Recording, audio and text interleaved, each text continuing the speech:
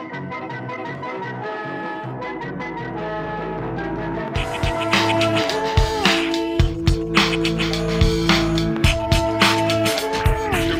of 1999. Happy New Year, everyone, and welcome back. This is the Movies of 1999. I'm Jason Hutchins. And I'm Craig Talbot. And this week we are going to be reviewing Princess Mononoke. This is our first proper episode, but what I should point out is we haven't had the movie night yet. That will be happening at the end of this episode. So last week, we selected Princess Mononoke as our first movie to review, mostly because it wasn't on my list. I didn't add it to my list on a technicality because the movie itself was released in 1997 in Japan. And it was only in 1999 that it was released in the US with an English dub. And I think I kind of peer pressured you into having a Studio Ghibli movie, if I recall correctly, because I was fairly determined that there had to be at least one Studio Ghibli movie in your list. But there wasn't actually one released in 1999, technically, though Princess Mononoke comes pretty close. Yeah, I think my A-list and B-list are very focused on Hollywood movies. There's a couple of Australian movies there, but I haven't looked too much at international cinema. But it was nice that Princess Mononoke was released on cinema screens in the US in 1999. And in fact, Roger Ebert has it in his top 10 list for the movies of 1999. And that, I think, gives it some legitimacy as a 1999 movie. Before we get started talking about Princess Mononoke, I just wanted to do a bit of housekeeping. So at the end of this episode, we are going to cut live to the movie night, where we will be spinning the bingo ball for the first time to find out which of the 52 movies we'll be reviewing in next week's episode. The other thing I wanted to mention is a couple of resources I've discovered. It turns out there's two other podcasts where people talk about movies from 1999. One is called 1999 The Podcast, and the other is called 1999 The Year That Rocked Cinema. And I'll put links to those in the show notes, as well as a link to the book that I mentioned last week, which is called Best Movie Year Ever, How 1999 Blew Up the Big Screen by Brian Raftery. And if you've been listening to our show, you would have heard Margaret and David talking over the end credits.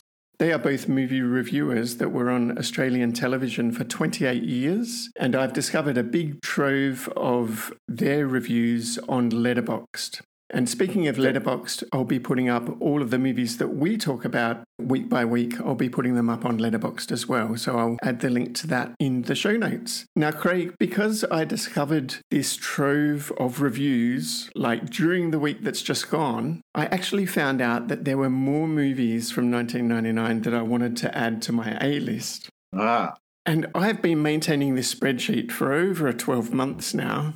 So right at the 11th hour, I've had to go and add some more movies to the A-list, which means some of the movies from the A-list got bumped to the B-list, and that bumped some movies to the F-list. And some movies from the F-list have been just bumped and disappeared into oblivion. But one movie managed to jump in the opposite direction, based on our conversation last week. So one movie got promoted from the F-list. And we'll get to that when we get to it. I look forward to finding out which one that is. But I tell you what, I have had enough of editing Excel spreadsheets. It feels too much like my job. So hopefully it's set in stone now. As someone who did that as a job for about 10 years, I can sympathise. That's really interesting that you've changed the list. Do you think you have to get to a point, though, where you say enough's enough? I reckon the first movie night is the point of no return. As soon as we spin that bingo ball and find out what movie we're going to be talking about next week, that will lock the list down. Well, we'll be committed because we'll have started doing podcasts about the actual movie night. Without further ado, let's start talking about Princess Mononoke. What did you think? I have watched Princess Mononoke in the past, and I'm going to trip over the word Mononoke for the entire podcast, I'm pretty sure. I watched it many, many years ago, and I liked it. I had never watched the dubbed version before. One thing I can definitely say about Princess Mononoke is that it's worth listening to both its subbed and its dubbed forms. I think this is one of those very few dubs that I've ever watched where it's sympathetic to the story I've put in my notes here, it's notable by not being notable. You don't really notice the dub. The casting for the dub was done extremely well, and there's some really big names in there. You've got Gillian Anderson and a few other people as well who are pretty well known. Yeah, I think for me, Minnie Driver was a real highlight. I thought her voice acting was superb, and Billy Crudup as well. I think I only knew him from Dr. Manhattan. Right. And he was also the son in Big Fish. Often these guys who are used for voice acting, they're not all their voices are more well known than they themselves, their faces, I guess. And as I was watching it, I kind of wondered why the movie is called Princess Mononoke. I wondered why he chose that name for the film.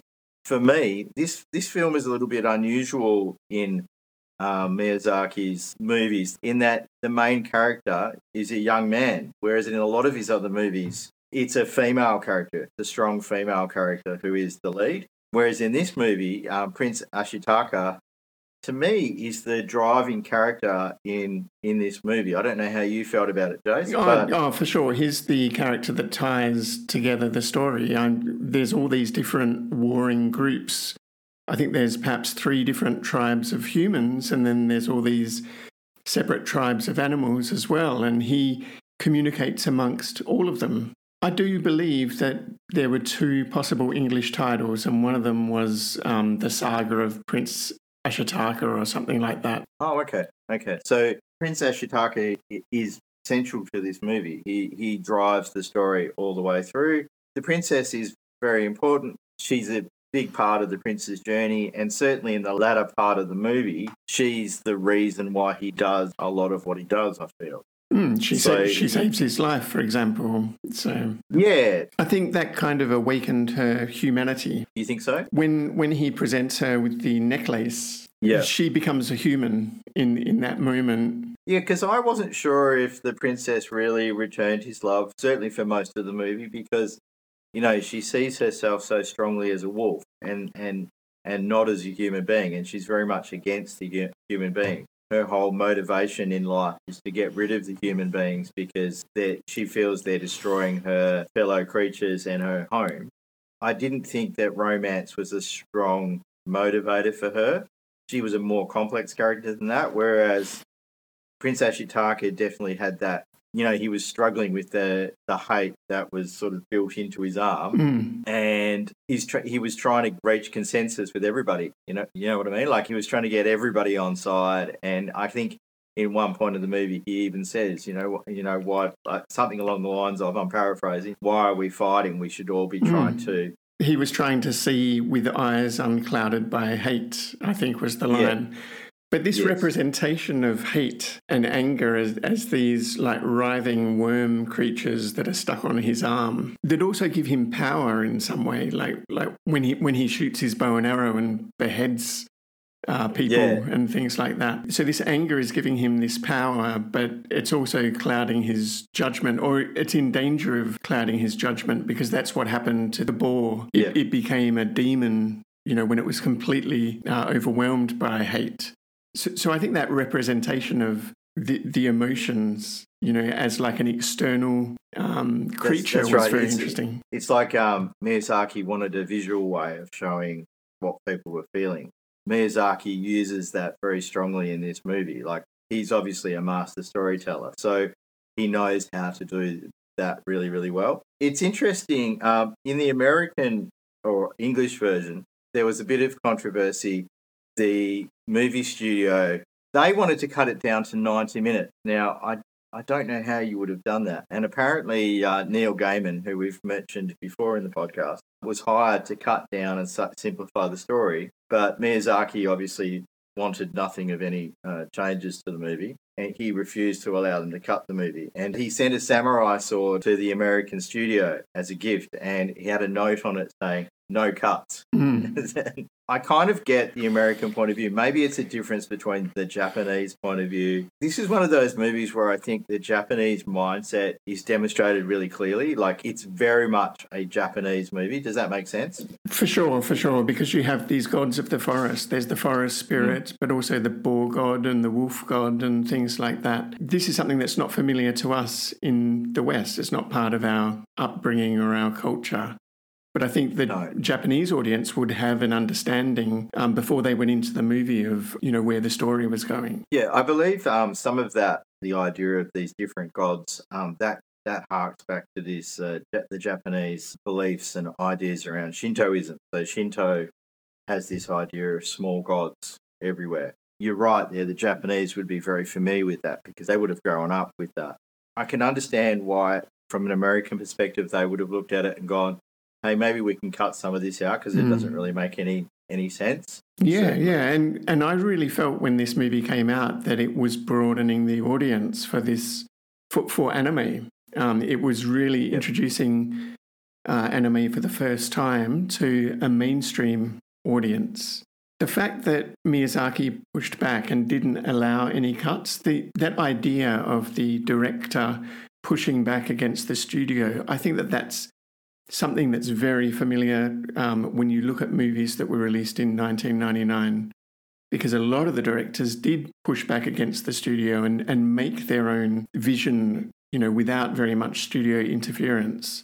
And I think that's something that we'll be discovering as we go along. And I wonder if that's something that's been lost since. That is a whole nother soapbox. That is. But you look at the Marvel movies and things like that. It's almost like they're designed by the fans rather than by the. I think it's almost designed by the algorithm because these streaming services can see exactly the behaviour of the audience. Yeah, and they basically design these things. They're just designing for audience retention. It's exactly what happens on YouTube, and I think it has destroyed a lot of the cinema that we enjoyed back in 1999. We don't see those sorts of movies anymore. I found this idea of men wanting, actually it's not a man, is it? Because it's actually another princess. Lady Eboshi. Eboshi, that's right.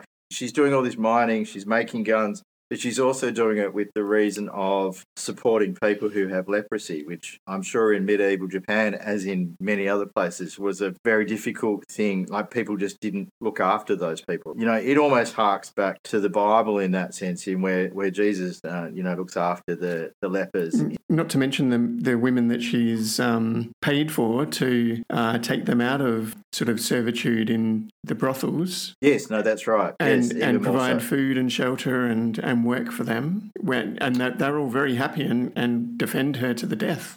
The humans in the story are just sort of trying to make their own way in the world, and they're doing what they're doing to have a good life, and the animals obviously see it very differently. I think this is a theme. I mean, obviously, as human beings, we've taken over the environment from an animal's point of view. We're probably not the most wonderful thing to ever happen, but it's not a simple movie in that sense, in that there's no, in some other movies there's often, the classic example just comes to my head is Snow White. There's a bunch of good characters and there's an evil character. In this movie it's not that simple, is it? Everyone has a reason for doing what they're doing. No one's going out to be evil. On the one hand, there's these people trying to do their thing, and they've got a good side to them, and then there's the animals and the boar. In some ways, actually, the boar come off as the most unreasonable characters in the movie because they refuse to change their point of view at all. There is one way. There is the way of the boar, and that's yes, it. Really. Yes, exactly. And Ashitaka is trying to resolve that conflict, but it's beyond him to do so. And I think that's why the ending of this movie is so shocking. My daughter gasped when the forest spirit was beheaded by Lady Eboshi when she shot her rifle right at the end of the movie. Because there were all these Hollywood style, so she was raising her rifle, but then Prince Ashitaka threw his sword through her rifle to stop her from shooting. And then she recovered from that, raised the rifle again, and the forest spirit started to turn her rifle back into a tree branch. It started sprouting leaves. Yeah. So she had these two setbacks. And from a Hollywood or a Disney movie point of view, that would have been the turning point of the story. Yes. But that's not what happened. She had a third attempt and then shot the head off the forest spirit. That's right. And it is a complex story in that sense. And I kind of can understand why he took nearly 3 hours to tell the story. I did find it hard to watch in one sitting. It was a very long movie to watch and a very long movie to stay focused on, I think. I guess we're kind of spoiled these days because so many stories are cut down to like this 1 hour length. And that's exactly how we watched it. We watched this movie over 2 evenings, and I didn't really have the same experience as you did, I think, for that reason. But just to go back to how the movie ends, or that moment where the forest spirit is decapitated, I mean, that's very symbolic because she's shooting a ball of iron to basically destroy this old god. But then what happens is the god manages to get his head back and then eventually just crumbles and flowers spring up from the land where he fell. Yes. And I think right at the end of the movie, what do you call these little guys with their shaky heads, like a forest sprite or something like that? The forest sprite. So there were thousands of them during the scene where Prince Ashitaka is being taken back to the forest to heal. Right at the end, they've all gone except one little guy reappears, just to let you know that they're still there. And that's kind of what happened to this Japanese myth of the forest gods. When industrialization happened, the forest became less of a mysterious place, but you can still go back and, worship the spirit of the forest or just recognize that all of nature represents the body of this god who no longer exists. So I thought that was really interesting. Yeah, I think Japan's an interesting country because we often think of it as a very, like a city. And the reality is that, a large part of the population lives in Tokyo, which is, well known as the largest city in the world. Outside of that massive city or those big cities in Japan, there's still a lot of forests and nature. Japan is actually facing a problem where there are all of the young people move to Tokyo. Everyone lives in or around Tokyo, and in lots of parts of the rest of the country, there are abandoned houses and abandoned villages, and in a sense, nature is taking Japan back. Now, just to go back to the beginning of the movie, what did you think of the animation in that opening action sequence? It kind of felt very familiar to me, that first part of the movie, because it felt more like other, shall I say, Miyazaki movies that I've watched. It kind of felt a bit like some of those. And I kind of like, and you kind of get yourself ready for, now we're going to go on a journey with this character. And the film is going to be about the journey. But it wasn't really about the journey. Did you find that bit a little bit discordant where the head of the village turns around to him and goes, you have to walk out of this door.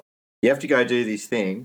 But if you walk out of this door, we can never talk to you ever again. Yeah. I think that's something that's lost on us, especially with the English dub, and it would be a lot more familiar to a Japanese audience, the idea of cutting the hair and then being sent out, never to return. Yeah, it's this is probably a movie where, even though it was released in other countries and it was extremely popular all over the world, and it is loved by many, Western people, it is nonetheless a very Japanese movie. I think there's probably a whole layer of understanding that you and I will never have because we don't have that cultural history. We don't have that understanding of Japanese culture, even though, both of us have probably been interested in Japanese culture for a big part of our lives. I know I certainly have. Yeah, and it was super successful in Japan. I think it was the #1 movie of all time.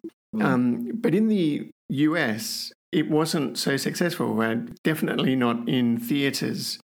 And I don't think it was until it was released on DVD where it started to pick up, because a lot of people bought the DVD. And I wonder if that's part because of the time. I mean, you and I were there at that time in 1996, 1997, 80, 98, whatever, we were anime watchers at the time. And I think part of the reason why it wouldn't have been quite as popular is because it was much, much harder to access. You and I know what we had to do in order to access anime back then. As you will recall, we had to go on a Sunday. Was it a Sunday night that we went to UWA and watched anime? And this is probably one of the first movies to be dubbed in English professionally, because a lot of the stuff that we watched was actually dubbed by people, fans and that sort of thing. So it was usually pretty bad fan subs, and I know that there were even movies we went to see or TV shows that we went to see where there weren't even subtitles. They would just give you a one-page printout of the general gist of the story.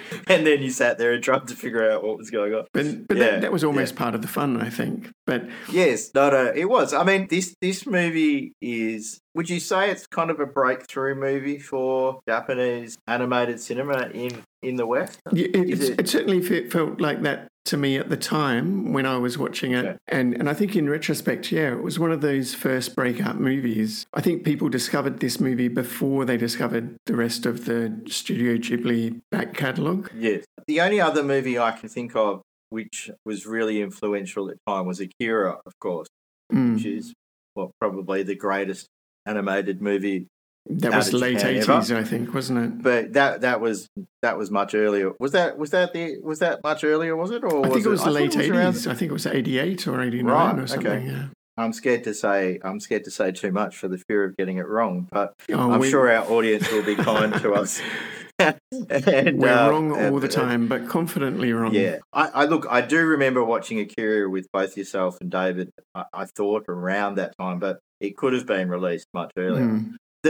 Back to this movie, the way it's animated, I mean, we kind of take the quality of the animation for granted now, I think, but this was quite outstanding at the time. The quality of the artwork, I mean, the amount of work that must have gone into this 2 hours and 45-minute movie. Like, it's beautifully drawn. Well, most of it's hand painted, yes, and that's right. It's like the amount of work. Like, there wouldn't. I don't think they would have used any computer generated imagery back then. No, they did. There was some CGI. So in the opening sequence, when Prince Ashitaka is on his red elk, the mount that he rides with his bow and arrow. Yes.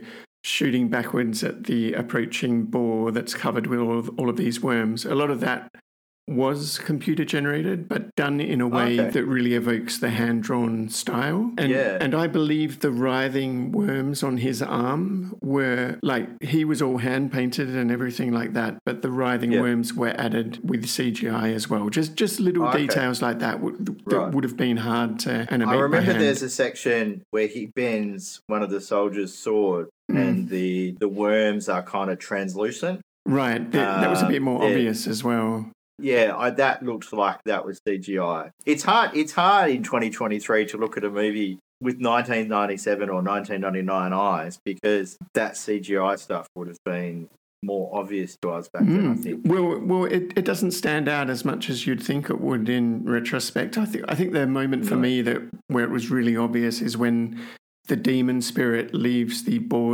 dying boar's body, and it kind of morphs. There's like a very obvious morph between the boar and then like the decomposing skeleton of the boar. And that really looked like a late 90s morph that you might see in music videos and things like that. Yeah, it was a little bit clunky, wasn't it? Or it looked a little bit clunky. But in terms of the animation, there was one sequence when they go into this fortress that Lady Eboshi has built to smelt iron and things like that. Town. Yeah. And there was one sequence, and with animation, you quite often have different layers, different parallax layers, and you might sort of be showing, a countryside scene where the foreground is moving by more swiftly than the background. But there's a sequence there where they do that layered style, but they're panning through, this fortress. And in each of I know the bit you're talking about. In each of the layers, there are like many animated characters going about their daily lives. And it's like, how the hell did they do?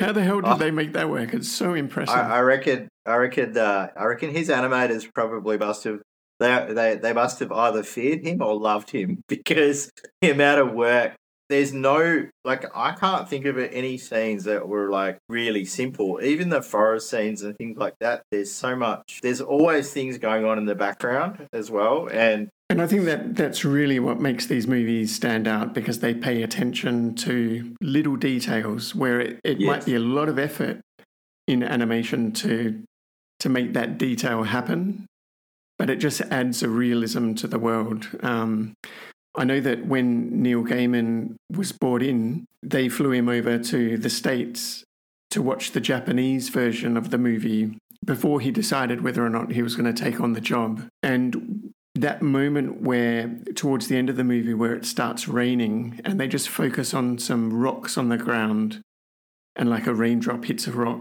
and then another raindrop hits a rock, and then it starts raining and the rocks gradually get wet and water starts streaming over them. Just that detail impressed him so much, and he realised at that point that this is cinema. This is not just a Disney movie. Also, I come back to that scene with the little forest sprite, the ones with the wobbly heads. And in one scene, there's like, I don't know, 1,000 of them or something. It looks like 1,000. Like every single one of them is wobbling their head in a different way. They're all moving in a different way. And it's like, it would have been really easy at that point just to sort of have them all moving in sync or something like that. But they're not. They each have their own character. They each have their own character. Each of them. And I remember seeing that and going, wow, he's really put a lot of effort in. Like, they've really put a lot of effort in here. Like that. I can see how one of the most often comments you see about this movie is that it's visually stunning. And I can see why people feel that way about it. Look, we're used to this idea of Japanese animation being more aimed at adults and more appropriate for adults and being more serious and all that kind of, and I think that's an understanding that people in the West now have. But I think you're right. At the time, people wouldn't have thought that way about anime. Like the Japanese anime that people would have seen. I think there was a little bit on TV. I'm trying to remember what the TV series was. What's the one called? The one with Spaceship Yamamoto or something like that? Yes, I remember that one. Yeah. The Battleship Yamamoto That's right. Anime series. Yeah. I mean, that was only available. It'd be interesting to go back and watch that one again. I remember watching that. Oh, you definitely should. And I have gone back and rewatched the original, and then there was also a remake from 2019 or something that's also worth watching. So. Oh, okay. Right. But as always, there's just so much content out there. We'll never get through it all. Yes, that's right. When I watched the movie this time around, I enjoyed the movie, but I did find it very long. But I guess as I'm talking to you, I'm coming around to the view that, hey, maybe this movie was a lot better than I originally thought it was. It's probably one of those movies where I wonder if it would have worked better in a movie theatre, seeing it in a movie theatre. I don't know that I ever did. Like that movie that you and I watched with our friends recently, the Godzilla movie. Godzilla -1. Sorry, -1, that's right. I mean, I think that definitely comes across in the movie theatre. I don't know. That wouldn't probably come across as well on television. No. Come across as, and I think the audio is probably a big component of that as well. Yeah, it probably. If I was to watch that on TV, it would probably come across much more soapy than it did in the movie theatre. Yeah. And speaking of audio, we loved the score in Princess Mononoke as well. The music was so well done. Well, there were, I think a testament to Studio Ghibli movies is that there are entire YouTube channels where you can listen to people playing Studio Ghibli movies, movie music, and you can listen to them for hours. Well, just to indicate easy to listen to. Just to indicate how mainstream it is these days, we walked into my wife's Christmas party, which was held at the State Theatre, and they had a string quartet at the Christmas party, and that's all they played. They just played Studio Ghibli after Studio Ghibli, like going through the whole back catalogue. I'm not sure how many people there realised what they were listening to, but it was fantastic. Yeah, but I mean, look, there's lots of fans. The music is beautiful. So I think we should probably start reeling this one in. Is there anything you wanted to mention in conclusion, or have we covered everything that you wanted to talk about? I think we've covered everything. I mean, it's one of those movies you could probably talk about for ages. It's a movie that's loved by critics. It's got like some ridiculous score on Rotten Tomatoes. I had a look at it earlier, and it's got a 93% score on the tomato meter. and a 94% score, audience score, which I can't imagine is very common. No, actually, to be it would honest. be a rare example of the audience and critics agreeing. I don't think we see that very much. Look, it's a movie that it bears watching. I think I question when. I mean, I watched Citizen Kane the other day, which is considered to be the greatest piece of Hollywood cinema ever. Is often quoted as that. It kind of stuck in my head for a while, and I couldn't get scenes and stuff about it out of my head. It's a different experience in 2023, and I think this movie is a little bit like that. I can understand. It's got parts to it where you look at it and go, this is where other movies got this from. Totally. You know, like this is a movie that other filmmakers have clearly used as an inspiration. Yeah, totally. And one really good example of that is James Cameron with his Avatar movie. He cites Princess Mononoke as one of the big influences. So yes, in fact, you could say that Avatar is very heavily influenced by this movie.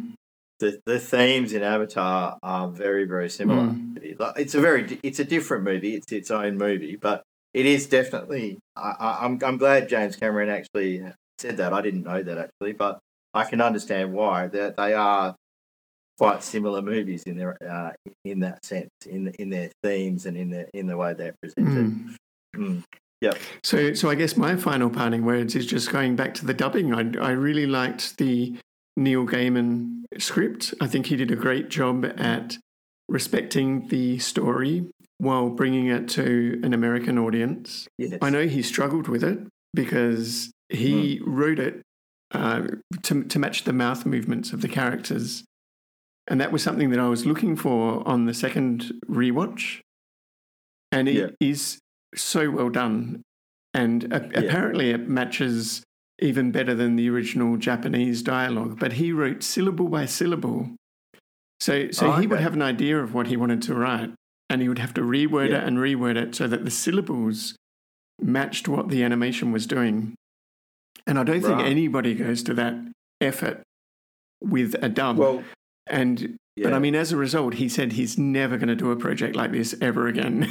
So yeah, I can imagine because it is probably the best. Look, knowing what you said now, I didn't actually know that before. Knowing what you said now, I can understand why. Like, I didn't notice that it was dubbed, to be honest. Yeah. Watching the dubbed version, I didn't notice that it was dubbed. In a lot of Japanese movies that we've watched, you notice the jarring difference between the dub and the Japanese version. But in this one, I didn't notice the dub. So he's obviously put an enormous amount of work into it. The actors that performed the voices have done a really, really good job, and I wonder how much influence he had over them. It's a very well done movie for an English audience as well as a Japanese. Yeah, and I have one more story to tell about it, just to tie a bow on this episode, and we can sort of leave it behind us. Just a story that I found very interesting because Disney got the rights to all of the Studio Ghibli movies for US distribution, apart from Lupin III. Obviously, most of the Studio Ghibli movies are Disney family films. Princess Mononoke would be an outlier. So it didn't go to Disney. It went to a subsidiary of Disney, which was Miramax. And Miramax are known for producing some other big movies from the 90s, like Pulp Fiction, a lot of the Tarantino movies, things like that. So they were a Disney subsidiary. I think Disney bought them in the early 90s. Unfortunately, last week we were talking about cancelled people, and one of the guys that ran Miramax has been cancelled big time. He's in prison. He was convicted. Yes. So I'm only going to call him inmate number 20B0584. Well, he was the guy who Miyazaki sent the sword to. That's right. And, But the story with the dubbing is that he went to Tarantino. Okay. Because he was close with Tarantino, had produced a lot of his movies, and said, Quentin, can you do the dubbed version, please, for us? And it was Tarantino that said, you don't want me, you want Neil Gaiman. So that's how Gaiman became involved. So I thought that was pretty interesting as well. That it was a referral from Tarantino, of all people, So Okay. it just goes to show how much pop culture he was across to be aware Yeah, of Neil yeah. Gaiman and Yeah, well, I mean, Tarantino clearly heavily influenced by pop culture yeah, totally. in so much of what he does. So let's leave it there. Princess Mononoke. We watched it. We reviewed it. Yeah. We thought it was great. I don't think we're giving review scores. I think that would feel a bit wrong. No, that's okay. For me, it's an A-list movie, so that's all I say. I think now maybe we'll cut live to the beginning of our very first movie night and find out what movie we're going to be reviewing this time next week. So I'll hand over to future Jason to spin the bingo ball and choose a number at random. So let's go and do that now. Okay, thank you. We're now live at the first movie night where my assistant Dana is spinning the bingo ball. So mix them up well. And the ball's out. What number is it? With number 23. Number 23. Come in, spinner. Number 23 is A Simple Plan. Look at this. Just like we found lost treasure. We're like Robin Hood. You want to keep it? Sometimes good people do evil things. Part of that is my money. Like there's two sides now. You're my brother. Bill Paxton. You gotta make this look like it was an accident. Billy Bob Thornton. What do I get? Bridget Fonda. He's gonna shoot you both. From the New York Times best-selling novel. Do your back! A Simple Plan. I wish somebody else had found that money. Sorry, the B movie for A Simple Plan is Toy Story 2. Howdy, folks. It's good to be back. Greetings. Wait. Stop the film. Is he in this too? Excuse me, pull-string boy. What would Toy Story 2 be without Buzz Lightyear? A good movie.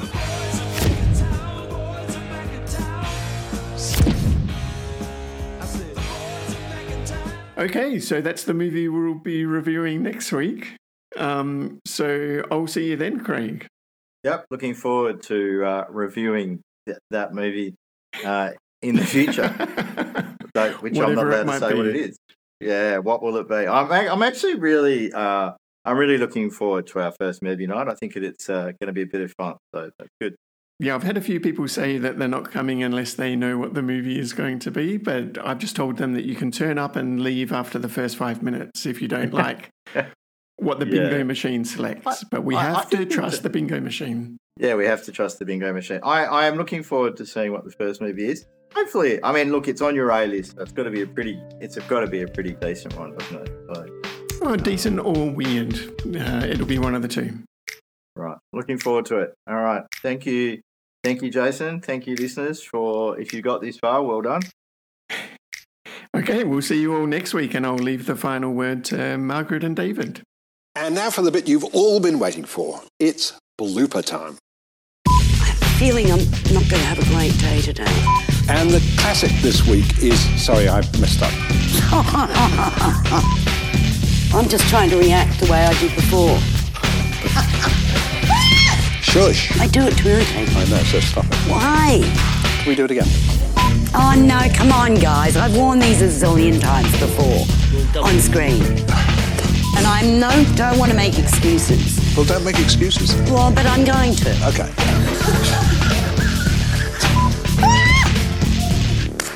Have you laid an egg?